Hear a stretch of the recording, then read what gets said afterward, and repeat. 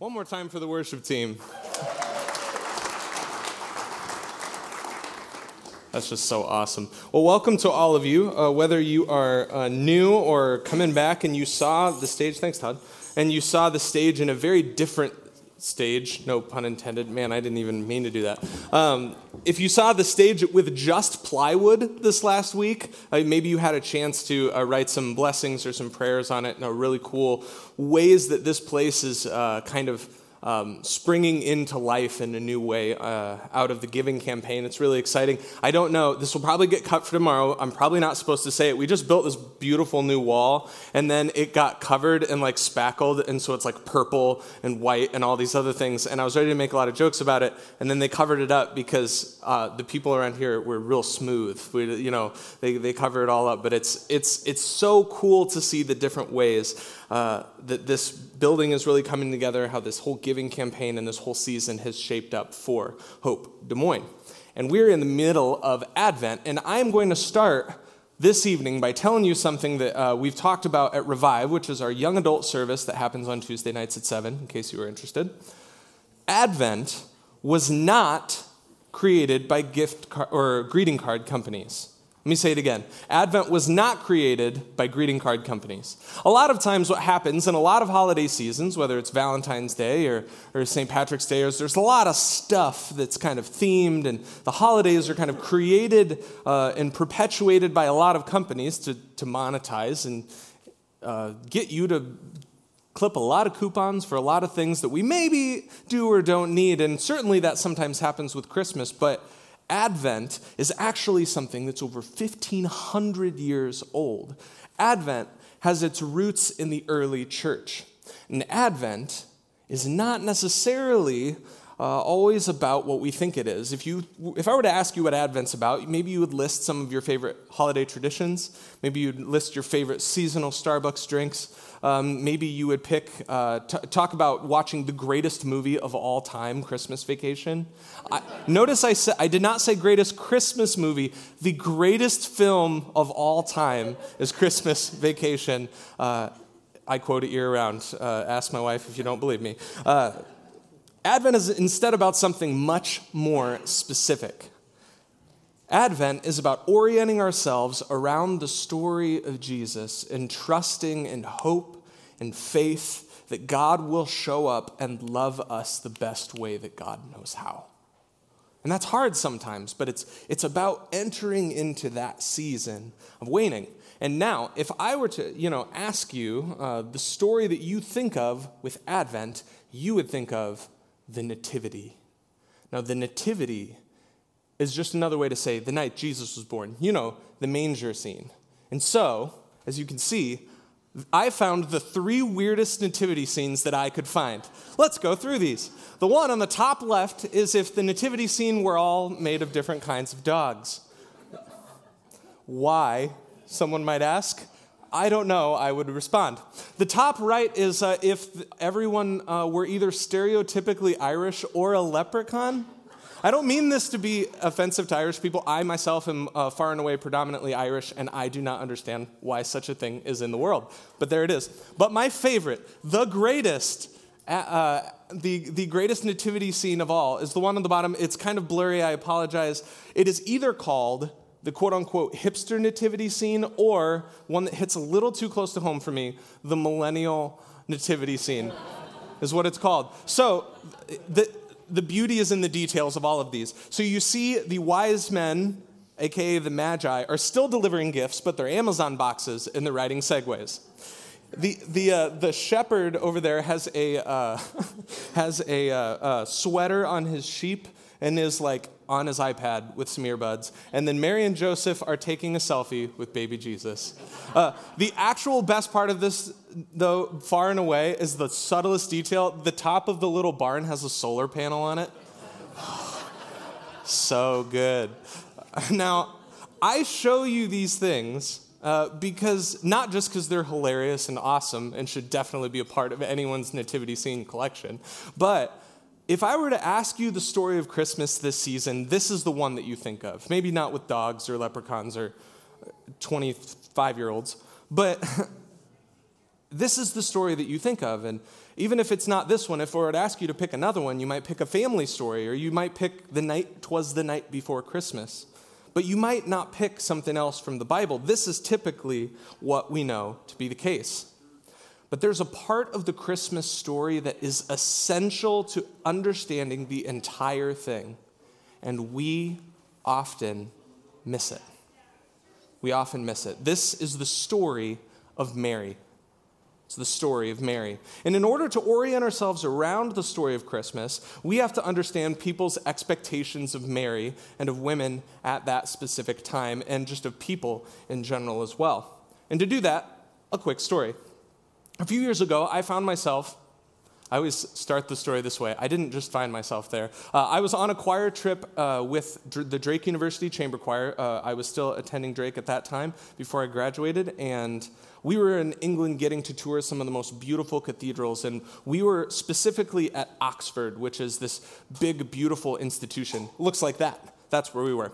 And each one of these different Oxford colleges, the way that universities work there is that there are a ton of different colleges, and each one has a beautiful chapel. And if you walk into these chapels, they have these ingrained in or chiseled into the stone, they have a list of the names of all the clergy people who have presided over those chapels since it was born. Now, friends, something you need to know about England: it is very, very old. England is so old. Because, for the United States, oftentimes, and maybe this is just me, it was pointed out to me that maybe this is not as mind-blowing to some as it might be to me, but when we look back at the Civil War, at the Revolutionary War, we think of that as forever ago, nay, the beginning of time. But with these lists, when you go into these beautiful chapels, you go down like 7 names, and there's the beginning of the United States of America. And then there's like 8 more columns of names. This place is really old. And the reason that I bring this up is because if you go back to the beginning of these names, something weird starts to shift in it. There aren't first names and last names anymore. There's just Richard of Yorkshire. Now, of Yorkshire, not their last names, because these places predate last names. It's pretty wild. So, to understand this, Jesus Christ's mother, Mary, her name was not Mary Christ. Listen, I don't mean to, I'm not saying that flippantly, maybe it's a revelation. Her name was not Mary Christ. She was called Mary of Nazareth, but her name was not Mary Nazareth. Nazareth was where she was from. It's much like Ted of Urbandale. I'm just throwing that out there. I don't know if there's somebody named Ted from Urbandale, but that is for you. That's how you were identified. And the thing is that she was Mary of Nazareth, and that meant a lot. Just like our last names mean a lot, where you were from meant a whole lot. Because she was from Nazareth, and nothing, not just anything good, but nothing of value was supposed to come out of Nazareth. Nazareth was not a nice place. It wasn't a good place. And for people at the time, instead of having a family name, if there was another Mary in your town, well, guess what? You were just another Mary. You were just someone else's daughter, someone else's future wife, someone else's granddaughter, so on and so forth, because unfortunately for women at that time, they were seen more as property. A wedding at that time, in many respects, was as much an exchange of goods as it was a ceremony of love.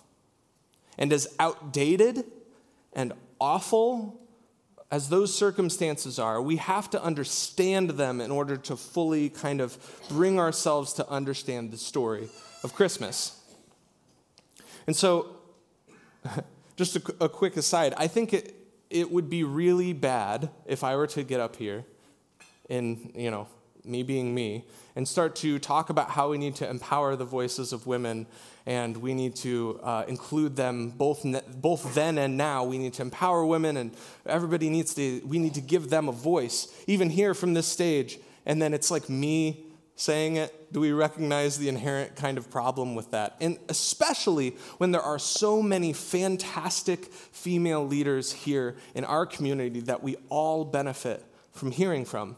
You might know Pastor Amanda, who worked here before I did, was a wonderful voice of pastoral leadership in this community. And I recognize that there is value and there is something special that each one of us can bring to this stage, especially in hearing from women. So in order to do that, I'm going to invite up some leaders in our community to help me share their perspective and their story, because it's important that we hear it. So if you could, please help me to welcome Rena, Kate, and Kate.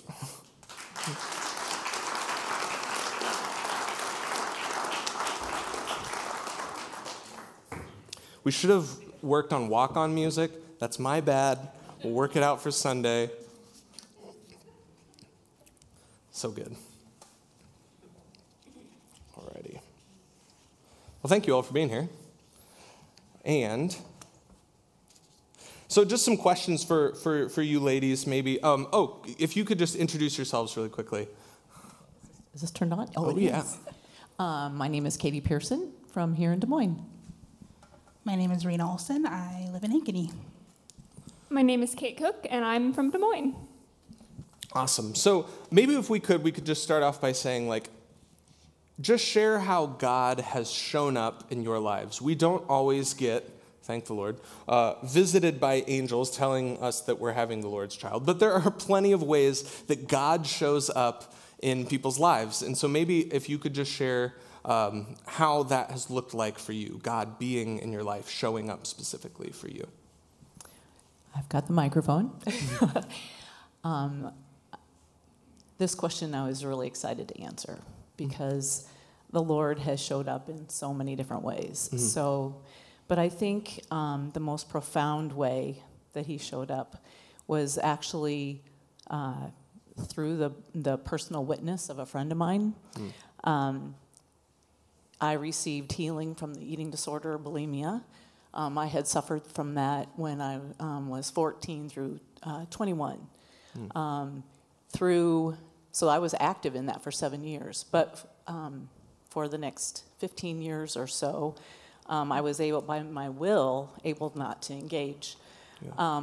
But I was still caught in the addictive cycle, that tape that is so...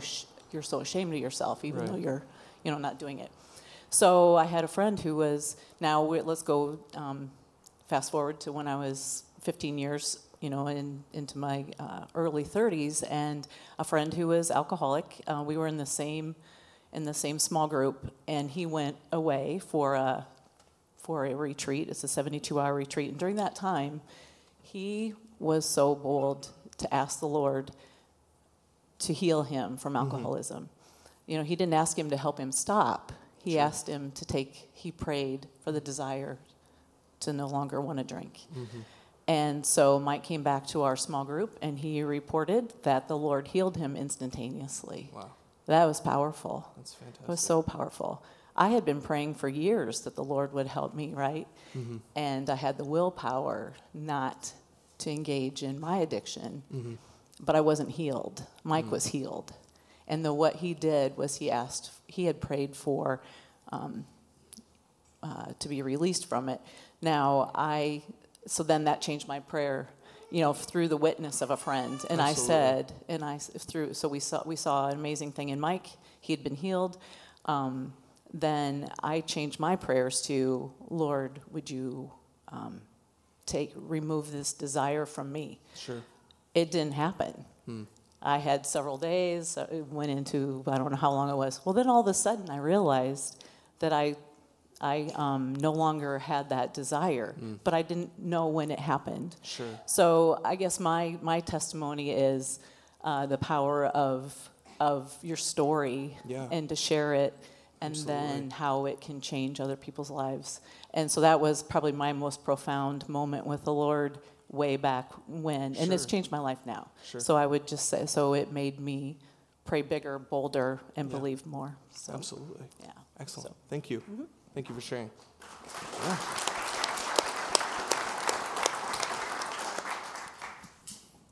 Yeah. So when Chris emailed me and asked me to, be on this panel and talk about this, I was, between office episodes, I was thinking about it very carefully. As one is. Well, yeah, you get very introspective watching The Office, so I was thinking about, I could think of all of these ways that I've seen God touch my life. And you guys remember that old Stephen Curtis Chapman song, Fingerprints of God?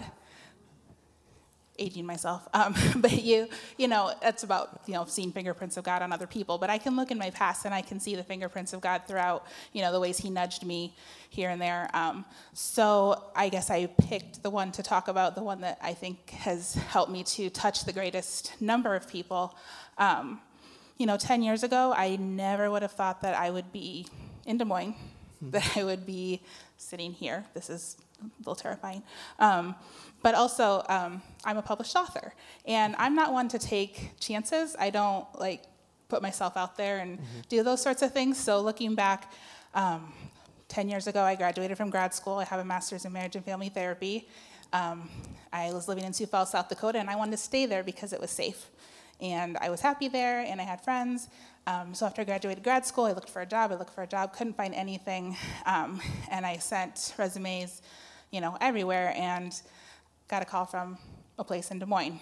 At that job, I met a girl named Heather, who was not a believer, but knew a band who most of the members played at this tiny church called Rechurch. We met at the historical building downtown. And so she's like, let's go, it'll be like a show. And so I went to church with her there, and she went the one time because it was like a concert for her. But for me, that became my home for the next 3 years. At that church, I met a woman named Jenny Moyer, who was currently trying to become a published author. And I'd always liked to write, and so she kind of got me into writing world, as I call it. And we went through it together, and she taught me how to send letters to agents and how to revise a book and, the whole process of getting published. And now I have 2 books out there. And through lots of other random coincidences that I would never have done on my own, but God pushed these people into my life and pushed me towards them, and it's just been really, really cool. My first book is a book about human trafficking, and it has sold over 65,000 copies, and I've gotten so many emails and messages from women who've been touched by that. So, and that's all God. I mean, I always say that's a God book. People are like, where did that come from? And it 100% was God inspired, and he used me, like a scared little Iowa girl, to reach thousands of people around the world. So that's probably my most significant one right now. Thanks. I would have to say, for me, I really see God show up in my life in my desires that I have. And that can look different. Sometimes when I really want something, God's like, yes, pursue that. Or he might say, wait, or he might say, let it go. And the best example of that I have is, some of you may know that I recently got married. But early in 2017, Mason, my husband, we were just dating, and we felt that we were ready to get married. We wanted to get engaged. We wanted to get the show on the road. And I was praying about it a lot, and God very distinctly said, wait. And that was really hard. I remember crying about it and just like, why? I feel like we're ready. Why? But we waited, and like I said, we're married. So it was hard, but he showed up like with guidance. And it was just cool that he showed up, though. Like, it was like not what I wanted to hear, but it was really reassuring that he was there, that he had a plan, and it was just wait. So, yeah, it's one of the good times. Yeah, absolutely. Thank you for sharing.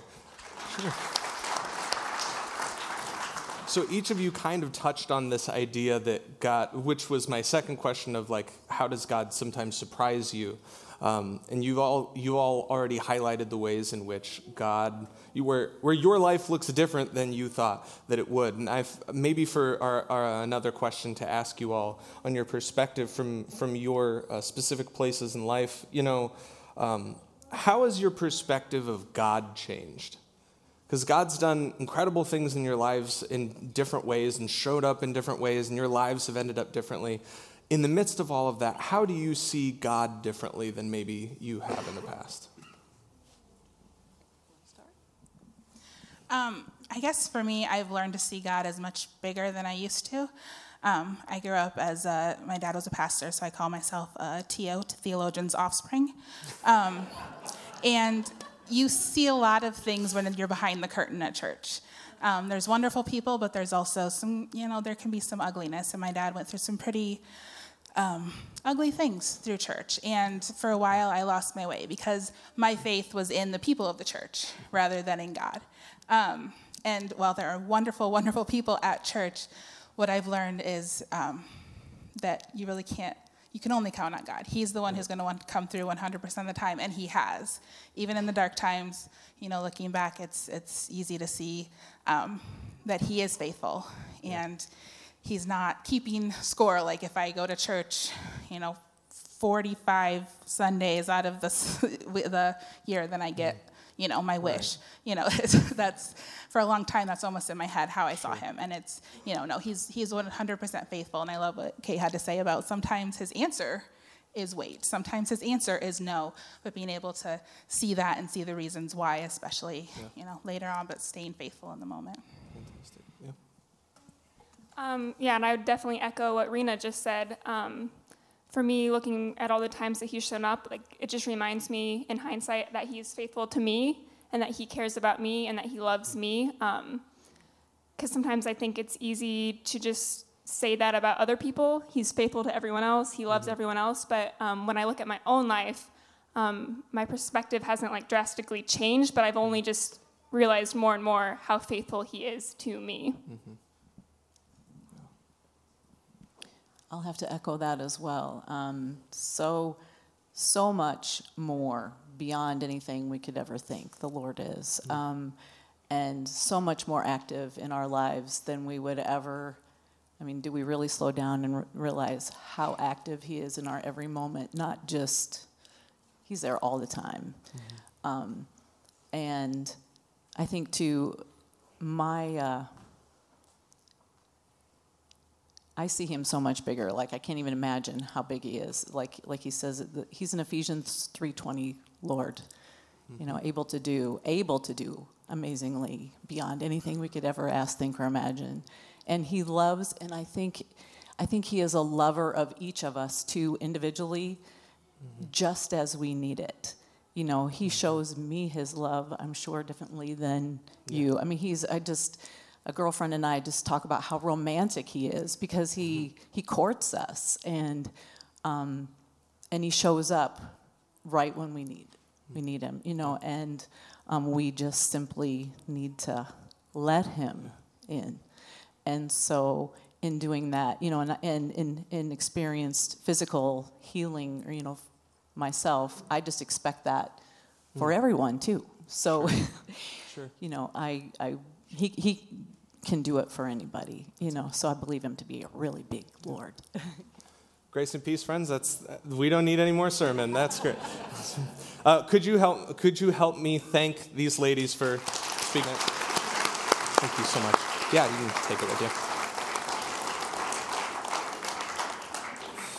If you want a really fun fact, the rest of this sermon will sound like I planted all of those answers. I had no idea what they were going to say.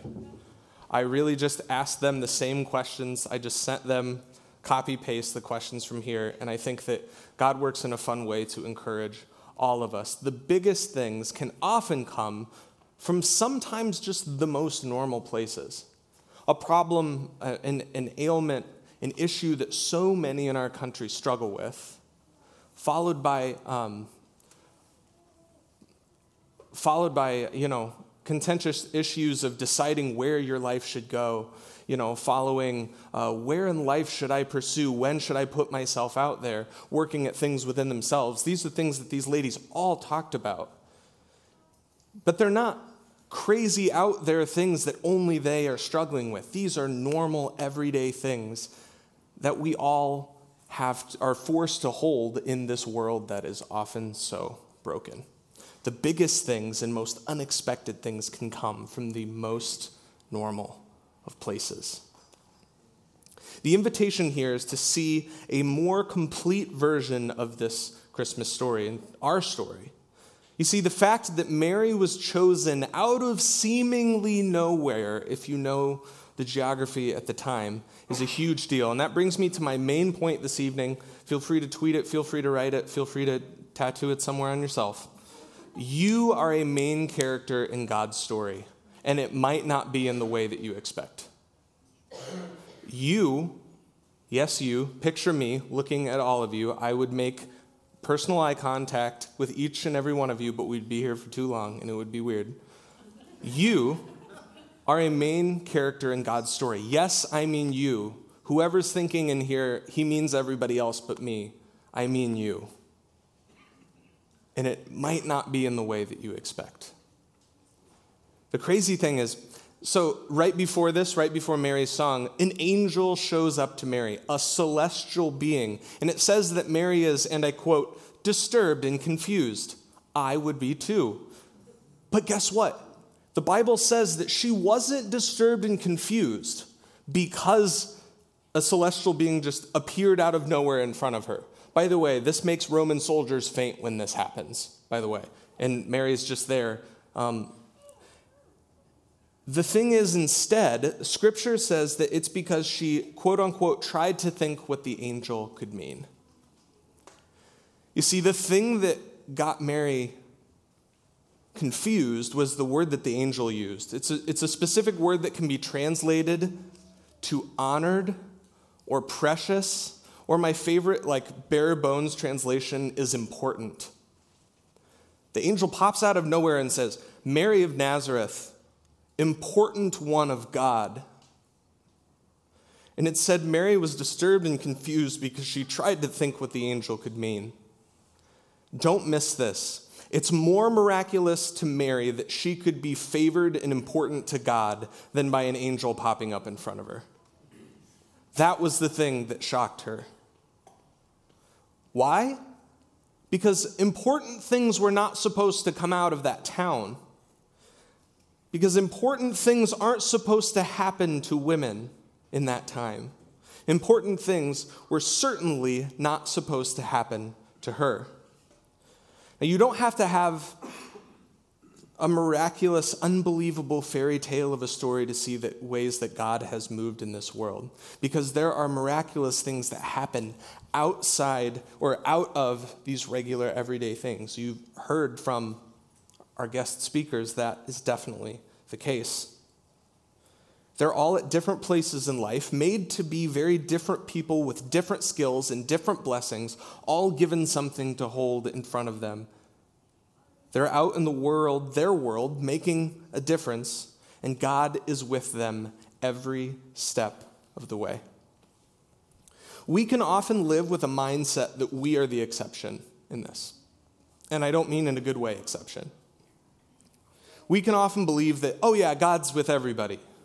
But then, in a tough moment, really question whether God is with us. We can believe that other people's roles in life matter. Like if a friend comes to you and says, I'm just not sure if what I'm doing is really important. You're like, oh, of course it is. And you give them a bunch of reasons. But then you find yourself struggling with the same thing. We believe that we're destined to make a difference to those around us with the help of the Holy Spirit. We can believe all of these things with our heads. We can hold these up as tenets of our faith and say, amen, we believe it. But sometimes it's hard to get it from your head to your heart. Sometimes it's hard in the darkest times of life or in the times that we're really struggling with something. Man, is God really for me? Does God really do miraculous things? Because I'm not supposed to be special, am I? Everyone is a main character in God's story. You are a main character in God's story. It might just not be the way that you expect. You are a main character and coming in expected ways, and God likes to do that.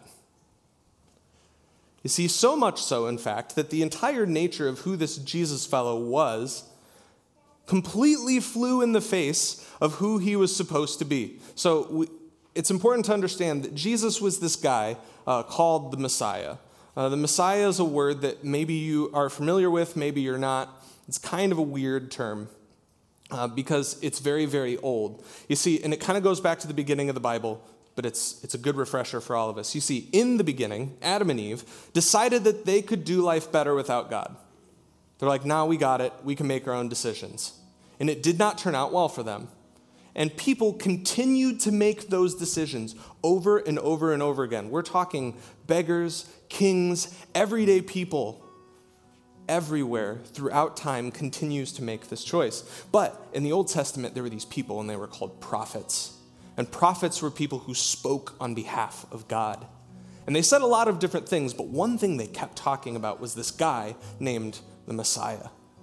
This was going to be this guy who took God's chosen people, which was a certain nation called Israel, and he was going to make things right. Now, there was one of those prophets said that he was going to be from the line of David, and people really dug this idea because David was like the super warrior king. And at the time, the nation of Israel was just under the foot of the Roman Empire. They were beat up. They just didn't matter to the rest of the world in a lot of different ways. So they loved this idea of David 2.0 coming back to help them become this dominant force. This is the basis of their expectation. They're expecting a conquering force, a knight with the sword, a military leader who will crush their enemies like the kings of the past, restoring the great people of God to its former glory nationally. This is what they were expecting from Jesus. The story of Christmas was supposed to be that Jesus came in with his army, wherever they came from, to overthrow the government, and instead, this story starts with a story about a woman from nowhere. You can't find any other story about saviors or kings or anything starting with who their mother was, because that wasn't supposed to matter. Instead of this big, strong king that came in to conquer, it started with this young girl from Nazareth who, as you heard from the scripture read earlier, was just overwhelmed at the fact that God saw her. The story of Christmas is supposed to be that Jesus came in like that, but it's instead about a woman who birthed a baby. Super king, baby. I don't know if you've seen a baby recently, but they can't do anything. They are literally helpless. They cannot do anything to defend themselves, much less overthrow a government. The invitation this week is to consider what are the invitations that God is making of you. What unexpected ways, what burning bushes, if I can use that language from Exodus, what burning bushes are in your life? What invitations is God bringing you into, going, I know maybe you didn't think it was going to be this way, but here's what I have for you. Maybe you didn't expect to be healed from something, but you were. Maybe you didn't expect this life where you could put yourself out there and to accomplish some of those deeply held dreams, and then you do, because that's how good God is. Maybe you're wanting something in your life so badly, and you know that it's right, and you hear from God, not yet, but soon. Because the truth is that it's a compliment. God can see so much more in us than we could ever see in ourselves. Regardless of if you're a woman, if you're a man, whatever stage of life you're in, whatever your circumstance, whatever you have done in your life, whatever you haven't done, God still chooses us specifically, each one of us, to make this world better and to bring his kingdom here. Because you are a main character in God's story. Because God doesn't make mistakes. God sees you and calls you good and will continue to lead you into unexpected ways of blessing this world better than we could ever imagine for ourselves. We worship a God who does great things and always will. Amen. this is something that we don't just have to digest. It's not just something we think about. This is something to celebrate. This is a God, just like Mary read in our verse today. She praised God because he saw her. So we have the opportunity uniquely to do that tonight. So I would invite you to stand, really consider the words of this song, and let's worship together.